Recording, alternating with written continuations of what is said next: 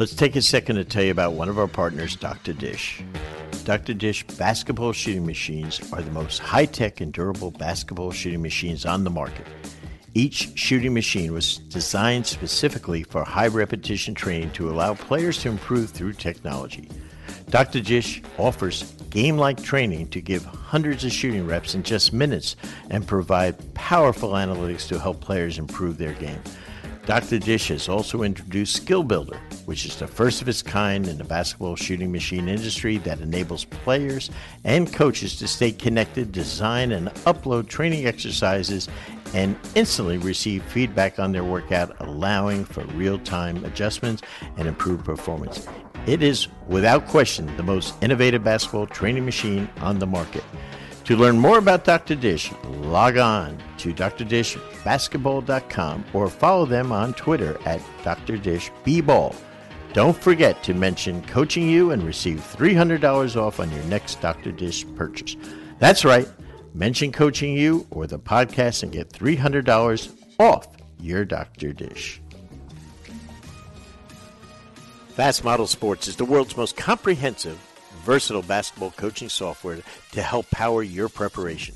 Fast Model has developed the industry's best coaching software, including the #1 play diagramming and playbook software, Fast Draw. Fast Draw bridges the gap between whiteboarding and the digital world with an incredibly easy-to-use interface that can be used on both your computer and iPad, to providing maximum portability for your own personal play and drill database.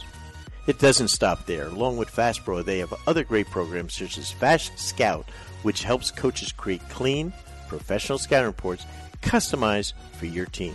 Fast Model is trusted and used by all NBA and WNBA teams, 85% of Division I college teams, and over 8,000 high school and youth teams from over 75 countries around the world. In addition to a great product, they also provide basketball coaching resources through their blog and Playbank, which features over 5,000 free plays and drills on their online coaching community. For access to these plays and more information, visit fastmodelsports.com or follow them on Twitter at FastModel.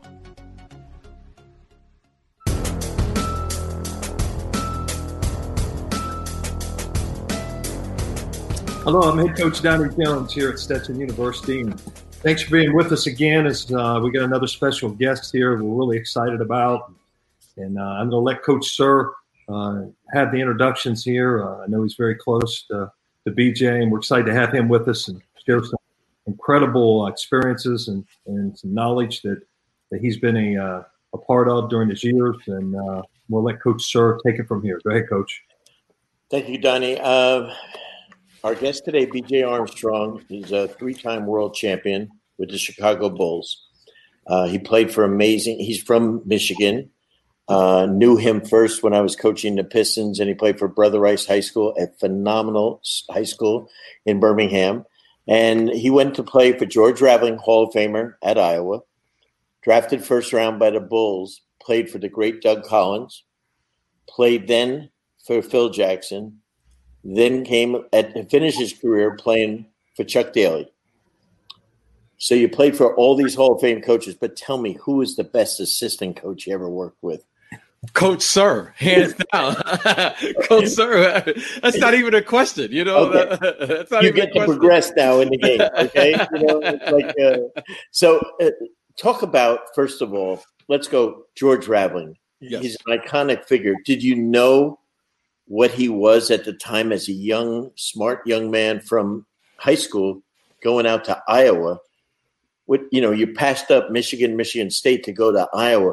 Did you know why you were going to that school to play for that man? Well, when I first met Coach Raveling, he started recruiting me. It was obvious that, there was something that was infectious about him, his personality. And I just remember him talking about basketball and things we could do. But intellectually, I really connected with him because, he was handing me books. He was asking me what I like to read. He was interested in my family, and he was just so much more to me than just basketball. Yes, he was there and we were talking basketball and he was recruiting me, to potentially come as be a student athlete at the University of Iowa. But I just connected with him on a totally different level. And to anyone that knows him now, you're going to end up talking about some type of literature. You're going to end up talking about some type of book, some type of current event. And he has been one of my mentors since I first met him when I was 18 years of age. Well, probably sooner, because I was like 17 or so when I first met him. So, and he's just been he's had a tremendous career. His stories, he can just tell you stories for days. He knows every restaurant in every place around the world. So you never have to worry about food with him.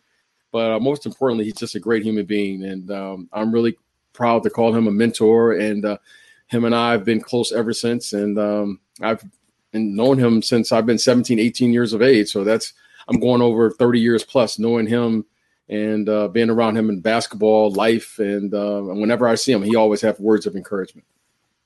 Rav is an amazing human being. Last year he got very, very ill. Yes. And I was speaking at a clinic in Los Angeles, as you remember, for USA Basketball. Right. And I called you up and I found out that Rav was going to be there to watch myself and Kevin Eastman. Right. And when you walked in the gym, it was like his son walked in. I mean, that was such a thrill for him to see you. Talk about the relationship sometimes between a coach and a player. Well, yeah, one of the things that I learned from you is, you get lucky when you're young in life to have a mentor. You're very young, but as you get older, you begin to really become aware of the people that you can work with and work for, or what have you. You can begin to make those decisions and decisions that you're going to make. My relationship with Coach Raveling has been special because, we can play, but our foundation of our relationship was always built on trust. And he became one of the first coaches for me that was a truth teller. And he could coach me hard. He could tell me what he needed to tell me, but also I knew he was going to wrap his arm around me and tell me, because, he thought I couldn't play or he wasn't going to give me the confidence. He just wanted to be honest with me. And then at the same time, he would always have positive things to encourage me. And I always respected that because that means a lot to a player. And then, later on, I just learned about, not trying to leave scars on people, not trying to just beat people down. And you've always shared that with me. And I've had some great coaches who shared in that philosophy, is always trying to be honest, be a truth teller. But at the same time, for every negative thing that you get, you want to have 2 or 3 positive things that you get. And that's what made Coach Raveling special. And that's one of the things I always appreciated about him is, he was always there for me. If I were to call him right now, if he can't pick up, I know he's going to call me right back. And he knows I love him. I know he loves me. And I think the world of him and all the things that he shared with me in my life and his family. So it's just been one of those things that over time, you grow and you grow together. And for him, when I was an 18-year-old kid, I didn't know anything. But he's always been there for me, and I've always appreciated that, and I've always had the utmost respect for him in that regard. Donnie? Yes, BJ. Hey, thanks for being with us. One quick question for you is, obviously, you make that transition. You got a great coach in Coach Rav, and obviously, I know Coach Rav well. Obviously, was a big mentor to me through my career as well. I got to know him through Coach Sir and some other people. And we're with Coach Glenn Wilkes here, obviously here at Stetson. His best friend in life is obviously Coach Rav. So we have a lot of connections through Coach Rav. And I had the opportunity to be at the Clippers for a year and Rav there as well. So, but I understand the impact he makes as a coach, but also how he makes an impact in people. So you go from college having that kind of coaching, and you walk into the NBA, and you're drafted, first-round draft pick in '89. Right. And so you walk in there, and Doug Collins was the first year, your head coach. Yeah, so Doug was there, but then he was released or let go that summer. So my first year was actually Phil Jackson's first year. Okay. obviously you go in there with Phil, and you just come from somebody like Coach Rav. What was the biggest difference you felt coaching now, coming from college, much more hands-on, to a personality like a Phil Jackson? Well, I remember the first thing when I got to the NBA, it was very apparent to me that the pro game was a very different game.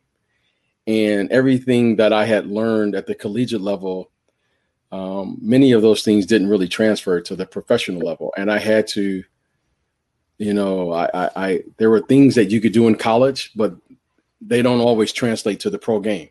And what I mean by that was that the pro game was a totally different game. The spacing, the way the game is played, your preparation, the players, everything was different. And I was very fortunate that I walked in and had a Hall of Fame coach, right out of the gate in Phil Jackson. I had some wonderful assistants, nowhere near the level as Coach Sir here, but Tex Winters and Coach Johnny Bach and those guys, they were fantastic. And, I just remember I had to relearn the game. And when I say relearn the game, I mean, literally, that's a different game. And when I played against those Detroit Piston teams, that was a different team. And as a young kid, I didn't understand that, nor should I have understood the level of detail and the superior way of thinking about the game of basketball. It was just, it was eye-opening to me that, that I couldn't just be the best player on the floor and really make an impact on the game. I had to not only prepare myself to play the game, but intellectually, I had to take the game to an entirely new level way of thinking. I had to think 2 or 3 plays ahead. I had to think about matchups. I had to think about time and score. I had to manage the game.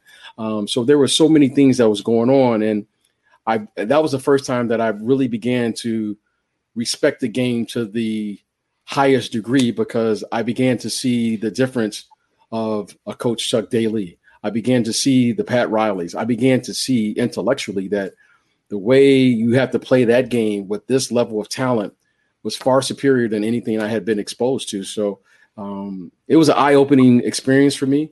And the pro game is a different game. That's the only place that game is played is here in this country, right? You're not learning that game in high school. You're not learning that game in Europe or anywhere else. You have to learn that game here. So yes, it's a ball and 2 baskets, but that's about it. It's a totally different game than the collegiate game, the high school game, or even, FIBA over in Europe. And that was the big thing that I learned, is that I had to open myself up to really learning how to play the game at a different level. BJ, probably I've coached 500 players in the NBA, and you're the smartest player I ever. Oh, stop. No, seriously. And we talk 5-6 times a week now, and the conversations that we have, you have broken down the triangle offense in our conversations probably 10 different times. You're a complete expert on it. Will you talk to our coaches that are all on here? Talk about the triangle, why it was effective, and why could the Pistons no longer stop Michael or even later Kobe because of the spacing and different things? Well, first, the first thing about the triangle is, if I can try to put an overall concept about it, it is an offense, but what Phil Jackson really was is he was an outstanding, and I mean outstanding, defensive coach. Defensively is really what the triangle offense is really all about, because it gives you the proper spacing to make sure that you always are in position to, have defensive transition, right? You always have the correct balance. And when you're playing in the playoffs, you have to protect against the 3 things that all great teams are going to do, right? All great teams are going to defend. Once they have their great defensive possession, they're going to rebound the ball. And then, if you're an excellent team, you're going to share the ball, pass the ball to one another. Well, the triangle offense, what it did was it always put us in proper position so that we can always eliminate easy baskets in transition, especially in the playoffs. So that was Phil Jackson's philosophy. He truly was a great defensive coach. That's what he really was. Now, what we were able to do as far as when we were to execute the offense was we had to first have the proper spacing on the floor. And he was huge. Well, Tex Winters, as I should say, was huge on the proper spacing. When you have a proper spacing, and everyone talks about competing because you have a lot of pride, and no one ever really wants to like give up an inch, right? You play hard. You know, in The Last Dance, everyone's talking about competition, but when you play in the triangle offense, it really focuses on one thing, and you have to understand the concept. You know, never compete is how you actually compete in this league at the highest level. So we always had a sequence, what Coach Sir he's well aware of, called the automatic series, pressure releases. So the only thing we actually practiced in the triangle offense were the fundamentals of the game. So when if they took away the wing, you know, we were going to go immediately to our automatic series. We were always going to go away from pressure. And that is essentially what the triangle offense is really all about. It's always having a counter to everything you can do. So we never, ever fought the pressure. And we always had a fundamental base to make sure that we as a team could always function and operate under duress in a hostile environment. That was Tex Winter. He would say that all the time. His number one thing that he could do for us as a coach and a player relationship was to equip all of the players with the necessary skills to function and operate under duress in a hostile environment, because Coach Sir and the Palace was a very hostile environment for those Chicago Bulls teams. So that was the only thing we focused on. And then when you bring all of the other things as a group, now you can compete at the highest level. So we had these automatic series, we had pressure releases, and then we just made sure that we always had the proper spacing. Clearly, you need special players. You have need plays and plays you have to operate out of timeout, so forth and so on. But that's essentially what the triangle offense is that it's a system that is designed to make sure that we are always in the proper spaces or spacing on the floor so that we can get back to our defense. We were an excellent defensive team. That's who we really were at the core. We were a team that was going to limit the other team to one shot, and Tex Winters and Phil Jackson and our coaches demanded that we shared the ball with one another. That was absolutely essential, whether it was Michael Jordan or Scottie Pippen, myself. We always had to make sure that if we had a good shot and we could get a better shot, we were going to do that. And that became second nature for us. And that's the only way we could play the game at the highest level. You don't beat those Detroit Piston teams with a one-man show. You don't beat the Lakers. You don't beat the Celtics. And then suddenly when we caught on to the idea as a group, that organization, Michael leading the charge, was able to win 6 championships. So that is essentially what the triangle offense is. There's a lot of things that go, you know, we can talk about the 2-pass and all of those things, but essentially it's really the fundamentals of the game, because you can run every set out of the triangle offense. And we were committed to playing that way, because defensively we knew that was our bread and butter as a team, and if we were going to win the championship. You sound like damn Tex Winter doing a clip. You're not telling me to give away what the hell the triangle is. Well, no, I know what it is. Now, yeah, I mean, yeah. Right. You know, make believe we're in a 2-guard front, and you're the right guard, and you throw the ball to Pippen at the right forward. What are you going to do? Well, okay, that's what we call initiating work. That's what Tex called the initiation of the offense. So you have a 2-guard front, and then once you throw it to the wing, then that is what we call our 2-pass. So you initiate it. Now Scottie has a decision to make, and the triangle offense is always predicated on ball movement, player movement. So every time there was a pass, the players had to move. Now, as a guard who initiated the offense, I had a couple ways. Well, I had like 3 or 4 ways I could get to the corner. I could go around Scottie, a roundabout, as Phil would call it, Tex would call it. I can make a direct line cut straight to the triangle, or I could make what's called a basket cut.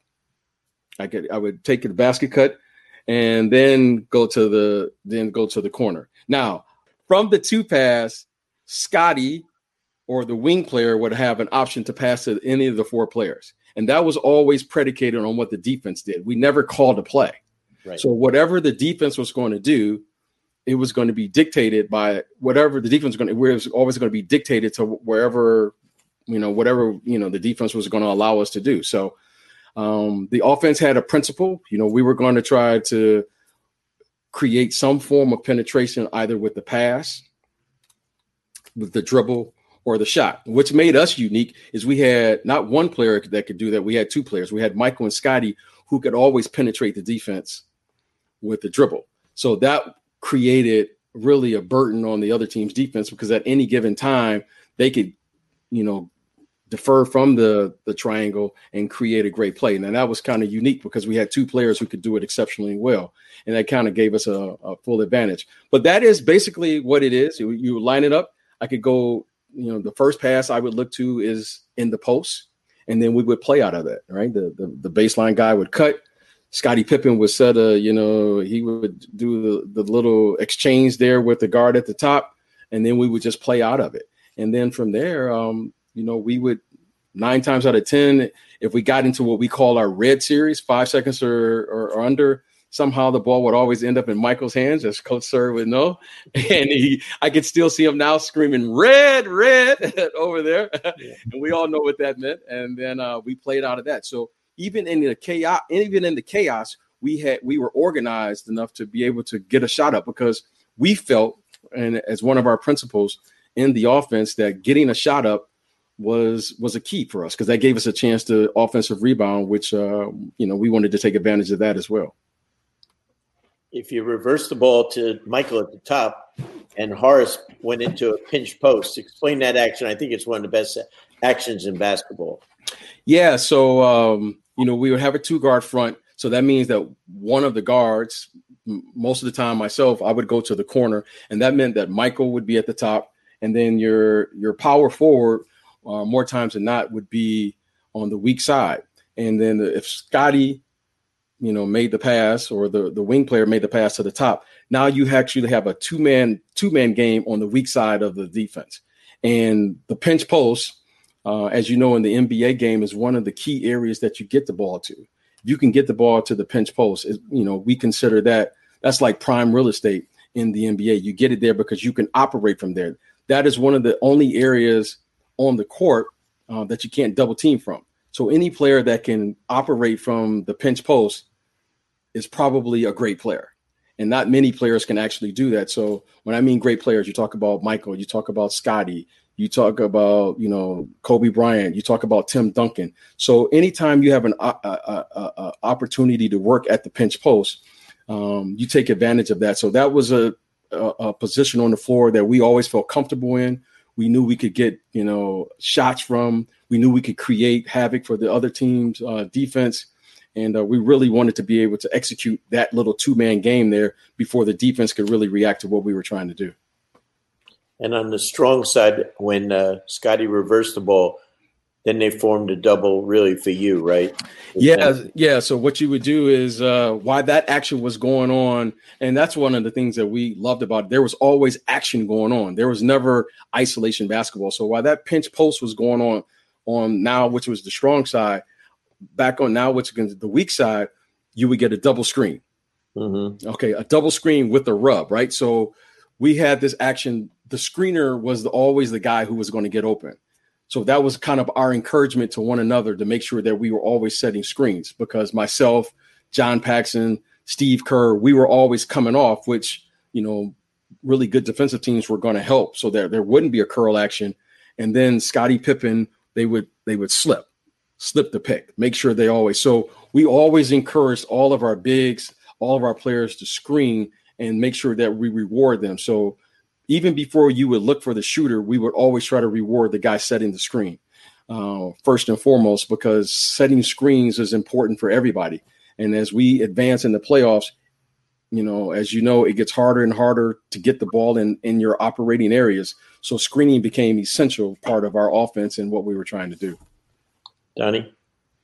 Yeah, I think, BJ, you walk in there, and obviously they've won a couple championships already when you arrived there with the Bulls. So what was it like that first day you walk in there? Because you kind of seen Michael in a different way. I think about it. I coached Michael's sons at UCF. And right. I remember Michael asked if he could watch practice one day. Yeah. So Mike sat over in the corner, and So I know being a coach, how that felt. Having him. Yeah, you're probably thinking like, what is he really thinking about this practice, right? It's still a lot of people. So what was it like walking in there as a player? Well, yeah, I remember. I had met Michael some years ago at a basketball camp, and when I was still in college, and I was working at actually a Nike camp, and at night they said, the guys are going to play, and it was Michael it was his camp, and like most, you play, and it's no big deal, and but I recall. I was like 19 or so. Something was a little different about him. Like, it wasn't like you were playing, as a pro, you play as a professional, you kind of just, it's summer, you just want to keep yourself in condition and you play a little bit. And sometimes the games will escalate a little bit, but for the most part, you're just there to keep your conditioning. Well, he was there to play.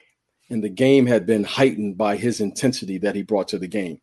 So it was very apparent to me that, he was playing with a different effort and energy that I hadn't seen before, in particular in the summertime, not only on the offensive end, but the defensive end. And that was the most impressive thing about him is I remember he just played the game with such energy that I was like, okay, what is he doing that the rest of us is not doing? He can't be in that much better shape than me. He was playing every possession as if it was his last possession, even in the summer. Now, fast forward, once I got to practice, it was the same thing.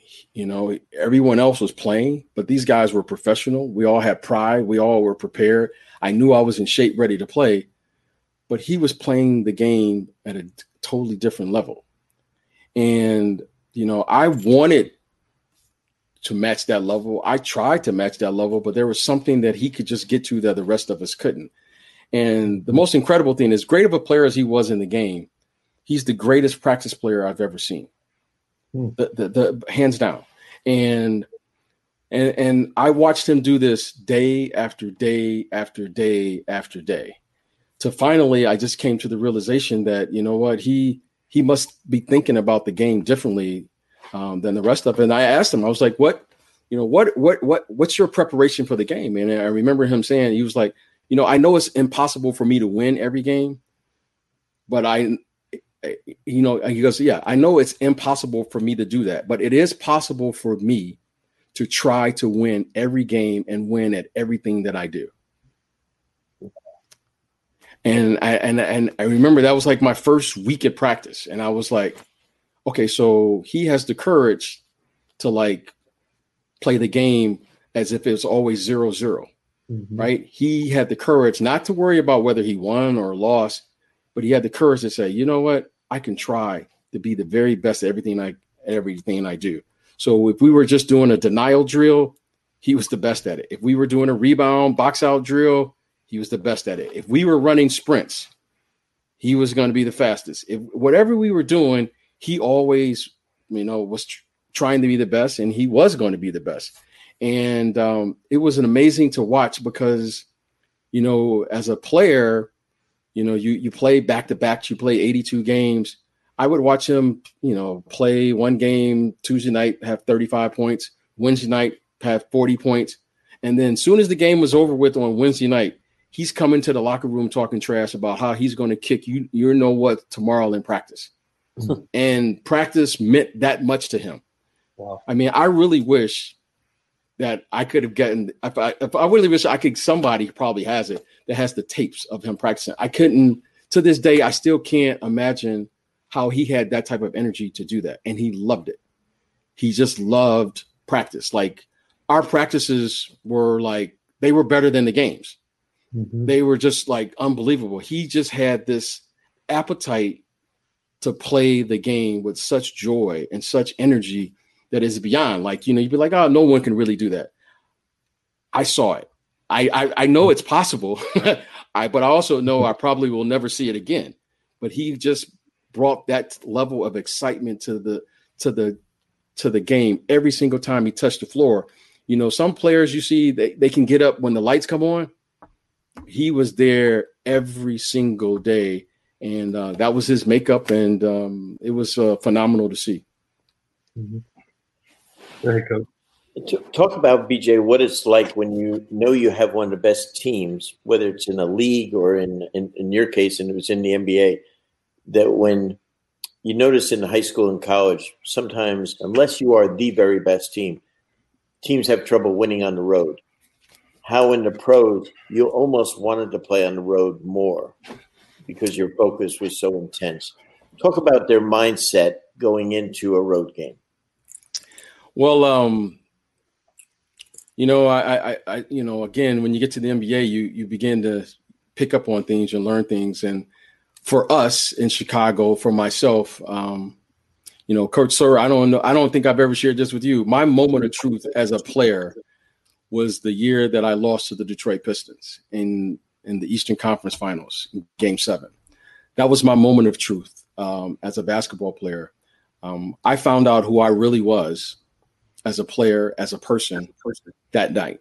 It wasn't when I won a championship. It wasn't all of the things that I did, all-star games or anything. My moment of truth as a person was right there. And I remember that feeling because that was the first time in my life that I had to admit that the team in the other locker room was better than me. I didn't lose that game because we didn't shoot well. I didn't lose that game because because we didn't play well and we could have played better. No, we played at our absolute optimum level, all of us, and we still lost. That was my moment of truth. That's when I understood what it meant to really love this game. And that moment has stuck with me for the rest of my life, from my careers. And I remember the next day I had to make a commitment. Either I'm all in with this or I'm all out, because winning is a beautiful thing, but losing it's miserable. It's miserable because you got to admit the truth to yourself. And from that moment on, I just made a commitment that no longer I was going to be afraid to do anything. If I was going to lose, I was okay with that. And I made a commitment. So when we started playing and going on the road, we just knew what we had to do. There's just an understanding that you have when you can look at another guy and say, you know what, we got to execute and we got to find a way. There's an understanding that, you know what, you have plays on the board and that play may not work tonight, but we still got to find a way. And, the thing that I love most is that when you go on the road, you find out who you really are. And winning was easy. But the thing that I understood after you do win, after you finally have some success, that you can never trust being happy ever again. Mm-hmm. That's the little golden secret that I learned, because there's always someone out there that's working just as hard. There's always someone out there that's looking to, we were doing everything we could to beat the Detroit Pistons. And after we did beat the Pistons, it's only natural to have a letdown. It's only natural to let your guard down and say, we accomplished it. As a group, I have no idea how we all understood this. None of us were happy. We were so upset going into the next year. I don't know if Coach Sir and the Pistons felt that way after their first championship. We were so upset because now, we didn't want to be a one-hit wonder. We came back the following year. No one was happy. I mean, we were just 92. We were just so in tune because we wanted to make sure that mentally we were in tune with every game, because we knew we were going to take every team's best hit. And it's nothing we ever talked about, but that's just the mentality that you have once you begin to experience some form of success. But, first and foremost, you got to understand defeat. And that moment there in that Detroit Pistons locker room was where I found BJ. I found BJ Armstrong in that locker room, and I've never forgot it. And it's allowed me to go on and keep that same mentality, whatever I do, and I carry it with me every single day. You almost had to let down in the finals because you were so happy you had finally conquered the team that was standing in your way. Yep. And then you guys recovered and then just, knocked the Lakers out, but that can happen sometimes, But, losing in the NBA when you're really good, when you guys destroyed us 4-0 in the Eastern Conference Finals, and then we were the second best team in the league. Right. But you would have thought we won 5 games that year. we were devastated, and we never recovered. Yeah, and look, and that's what happens, and it's little things like that, a little loose ball, or one jump ball, or those are the small things that you learn, especially playing in the NBA game. Even though we won 4-0, the respect we had for that group was incredible. I mean, we still respect that group because that's where we learned. That's where we earned our stripes, was against that team. And that was a great team. They had great players. They had Hall of Fame players. They had a Hall of Fame player coming off the bench. They had a Hall of Fame coach. They were the best of the best. And most importantly, we knew they were going to play every possession. And those were great times, because that was, we didn't ask them for permission to beat them. We had to go and take it. And that's how the league was played back then. And those were great competitive environments that I really enjoyed that time of my career. Donnie? Yeah, BJ, you've been around greatness at all levels. Obviously playing with Michael, obviously playing for Phil Jackson, been around some great coaches, Chuck Daly, as Coach mentioned earlier. And then you moved into a different role in the front office there with the Bulls. You said you was in a different role there, and then you were scouting as well. And yep. So I think it's good for a lot of these young guys, especially in college that we coach. They all want to be pros, and just understanding mentality-wise of what it looks like and what you look for now when you see guys coming in. Now, being an agent and representing guys like Derrick Rose and some of the great players in the league, just understanding mindset with these guys and what we look for at that level, and understand what makes people great when they're trying to put teams together. So young people think it's just about talent, which it does matter, but talk about some of the other things you think has huge impact from a mentality standpoint. Yeah, being an agent and has been interesting, because I get a chance to be around the game and still watch the game and select the players and really evaluate the players. And once I got done playing, when I went to the front office, scouting was a big part of it. And I think it gives me that's kind of been my advantage. I would love to tell you, hey, I'm a great agent, but I'm only as good as the players that I work with. And I've always known that. And I believe that. So without, trying to make it too long, I've really condensed it into like 2 simple things, but and those 2 things are talent and toughness. Mm-hmm. Now, how do I define talent? The way I define talent that I've seen that works up here in the NBA is you find something that someone can do repetitively. It can repeatedly do over and over and over again in a consistent manner, right?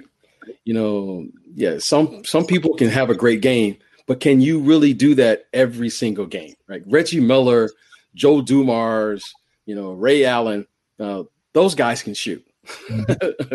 Now, look, I try to find something that you can do repeatedly over and over again in a consistent manner. Dennis Rodman can rebound. Some people, will have a good week of rebounding, but that's what Dennis Rodman does. Mark Jackson, Isaiah Thomas. What is Isaiah Thomas's talent? Yeah, he could do a lot of things, but that man could manage a game like none other. He could just manage a game. That's a talent, when you look at Jason Kidd and Magic Johnson. So that's the first thing, is I try to identify a talent that someone can repeat over and over again. And then I look for toughness.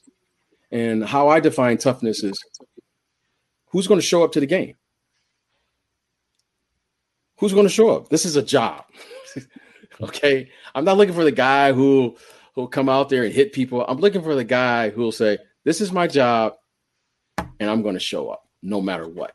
Mm-hmm. So that's just, for me, I have a no matter what, little ledger or a little place over here. And I look for the no matter what. That's my toughness. Yeah. You know, Michael Jordan was going to show up to the game no matter what. Okay. Absolutely. B.J. Armstrong, I wasn't the most talented player, but I was going to show up because more times than not, who shows up is probably going to win that game more times than not. And you got to show up to do your job. So I try to simplify it into two things. And when I look for players and I try to identify people, I look for the people with talent and whatever that talent is. And I look for people who are going to show up no matter what. That's my lane. No matter what's going on, they're going to show up. So, you know, people who can solve problems, people who get that they have to communicate and build relationships with people, those are the people that I feel are the most successful. And I've had a lot of success just on those two things. I just look for talented people, and then I look for people who are going to show up and do the job. And then all the other things will fall into place. And so that's kind of been my little go-to that I've been able to, you know, do for the last 15 years. And I've had a lot of success doing it. Yeah, well, I think it's, you know, it's evident that a lot of the success, you know, you guys had, especially those years you were there, and when the Bulls continued to go on, and I was a part of a couple pretty good teams in Florida, you know, back-to-back championships. And I think of those teams, because I get asked this question a lot, what made them so good is I really thought guys were superstars in the role. And as I watched that Last Dance episodes, it seemed like obviously you had some stars in Pippen and Jordan at the time.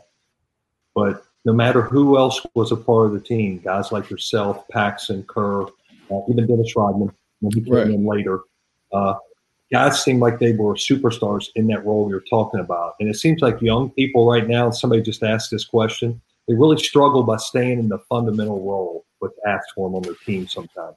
They think they got to be the spectacular star and make super plays.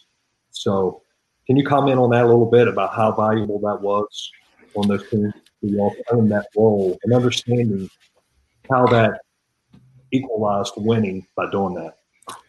Well, yeah, you know, at some point when you become a professional, all of us have been stars at some point in our career, right? Whether it was high school or college. And then suddenly you get to the pros and you realize that some of these guys are just incredible. You know, like Kareem Abdul-Jabbar. I mean, that guy had 38,000 points with just one shot, right? Magic Johnson. I never was going to be 6'9". And you start seeing these wonderful players. And it was very apparent to me that if I was going to have a career in the NBA, that I was going to have to be a role player. And, you know, I think there's an unwritten rule or a rule that you learn very quickly in the NBA. If you're going to be there or you're going to stay there, is that, you know, the star players, the great players have to be great, and the role players have to play their role great. Now you got to figure out which one you are. And it was very obvious to me, you know, that I was going to have to be a role player and learn how to play my role great, because that was going to give me the best chance to be on a successful team. And, you know, when you talk about Dennis Rodman and the antics and all of those things, you know, I think it was Coach Sir and in the league, you learn how to function with dysfunctional people. Okay. Right. And you learn that. And Coach Sir would always ask me, you know, if Coach Sir were to ask me what 2 + 2 is, my reply, Coach, would be 5. Would be 5. That's the NBA. And to the outside, I see what people see in Dennis Rodman. To us who played in that league, Dennis Rodman is the perfect player.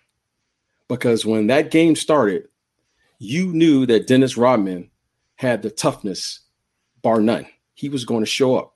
Now, I wouldn't recommend this to the college. I wouldn't recommend this to high school, that you skip practice and you do all of those things. But as a professional, you have to give people their respect and their space to figure out what it is they have to do to get themselves ready to play. And that's what you know about people, and you have to manage people. So, you know, I think we live in a different world now. And Coach Sir always loves to share with me the magic word that we always say, whatever, right? Yeah. That's our magic word. Something goes wrong, it's probably going to go wrong. But I always know Coach Sir and BJ are always going to say whatever, and we're going to figure it out. And that's the world you live in. That's how you deal. And doesn't make it right, doesn't make it wrong, but you got to find a way because the games are coming. You have 82 games and you just got to figure it out. And you got to manage people, you got to manage players. And today's world, getting back to the initial question, is, these kids today, they have a lot of things that we just didn't have. Thank goodness we didn't have the internet. Thank goodness we didn't have social media. Thank goodness I wasn't worried about how many likes I had when I post something, But what I did have was, I had great people. I had great mentors. And you got to find those people who are committed to the same things that you love. And I was very fortunate to be around people like that. And I was very lucky to have mentors. I was very lucky to run and meet Coach Sir and play for Coach Daly and play for these people. And today it's a little bit more difficult. And I think, and I'll say it with this, as the popularity of the game has grown globally, and the expansion and more people are participating in the game, the one thing when I came into the league, I was always around what I considered basketball lifers, right? I would play and then, the other coach would be a lifer. Hubie Brown is a lifer. Dr. Jack Ramsey was a lifer. Lenny Wilkins, they were just lifers everywhere. Like that's what you did, Pat Riley, Dick Motta, they were just lifers. Now the game is so popular, that now we're all into like analytics and all of those things, but the core of the game never really changes. But the truth of the game now, it's a little harder to find because, I was going to find these lifers every single night back then. The game wasn't as popular. After 92, after these guys went to the Olympics, you look at the league now, a third of our league now are foreign-born players. So you can see the impact of the game because now the global impact and the teaching of the game, they're coming from all different parts of the world, and this is what we have. So I just think we just have to be more diligent what we're saying. I think the game is a beautiful game. It's constantly evolving, but at the core of the game, it still remains the same, even though now we're in this stage of pace and space. But when the game gets to the playoffs, it always reverts back to the core of the game. And that's at the NCAA level, that's at the collegiate level, or at any level. It'll always revert back to defending, rebounding, and passing the ball because those are the fundamental bases of the game of basketball itself. Mm-hmm. Absolutely.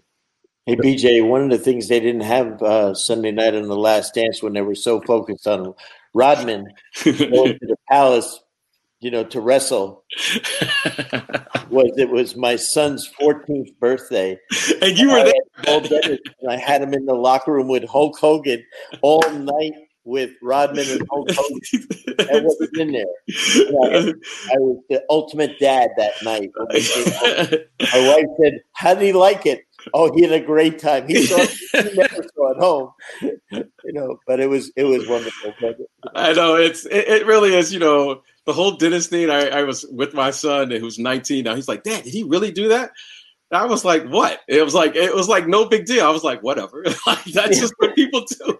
They're like, "How can he miss practice? It's the finals." And then watching Phil Jackson just brought the biggest smile because that's just what it is. It's the NBA, and if you're up there long enough, you'll see it all. Hey, at Wasserman, you represented some of the best players in basketball. You guys, for years, had the most players. Best player you ever represented? The best player. Well, hands down, the most talented player I've seen is Derrick Rose. I mean, right.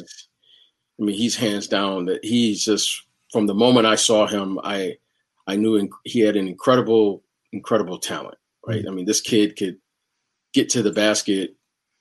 He just get to the basket, and he had something that not a lot of guards can do. He could finish at the basket at a very high percentage. So that was incredible. And the thing that I love most about him is his toughness. I mean, that kid there is as tough as you're going to get. I mean, every player is going to sustain some level of injury. And that kid is going to always pick himself back up. He's tough enough to deal with the media. He's tough enough to deal with all of the things off the court. And he just had an amazing career. And to watch this young man do what he did at the point guard position, which I consider probably the hardest position to transition, to win the MVP as a point guard or a lead guard in this league in year 3, was one of the most remarkable things I've seen. And he's been a special talent to just watch his story, watch his journey. But without question, he is the most talented player that I've been around. And look, Isaiah Thomas is, I've always considered him the best little guard to ever play. If Derrick Rose doesn't get hurt, I think Derrick makes an argument right there, because Derrick was bigger and stronger than any little guard that I've seen. He was big, athletic, strong, fast, could manage a game, could do it all. And, he's a very special player and a very special person. Coach, go right ahead. Last question there. We'll let BJ be. Go right ahead. Well, the biggest thing, BJ, you and I have discussions sometimes very late at night on. It's so neat. It's many times rarely about basketball. We talk about race. We talk about leadership and stuff like that. Where did that all come from? And I have to tell all of our listeners, I have never won an argument from BJ. Ever. Well, not even close. I'm married to a lawyer who's a litigator, so I've never won an argument. And to hear you say that, well, I'm married to one that ain't a lawyer. I haven't won with her either.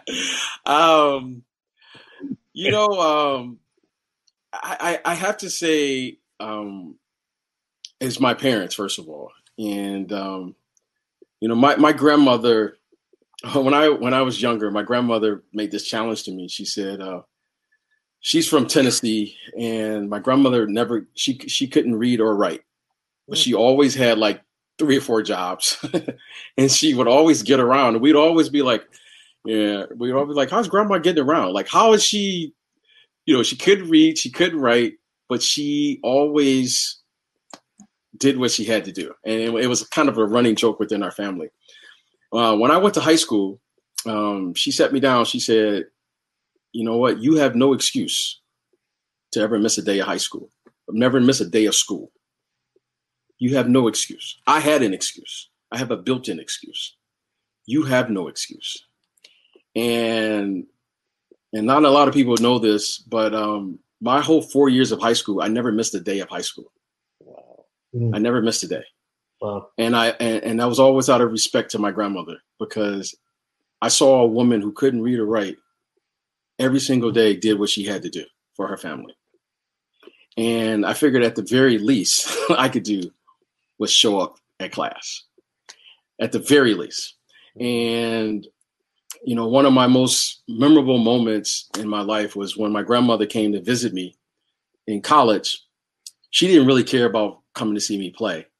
All she wanted to do was go to class with me and sit in a lecture room, because she said she never thought a woman from from Tennessee would ever be in a college classroom. Wow.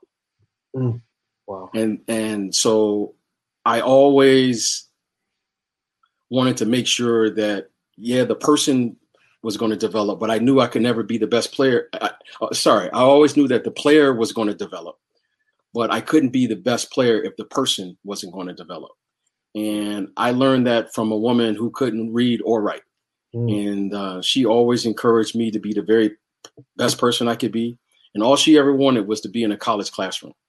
And I remember, she came to visit, and it was one of those moments in life I'll never forget, where she carried my books and we walked in that classroom, and she was the best student, right? It was just great. So that was one of those things that you never know, how, she's always inspired me.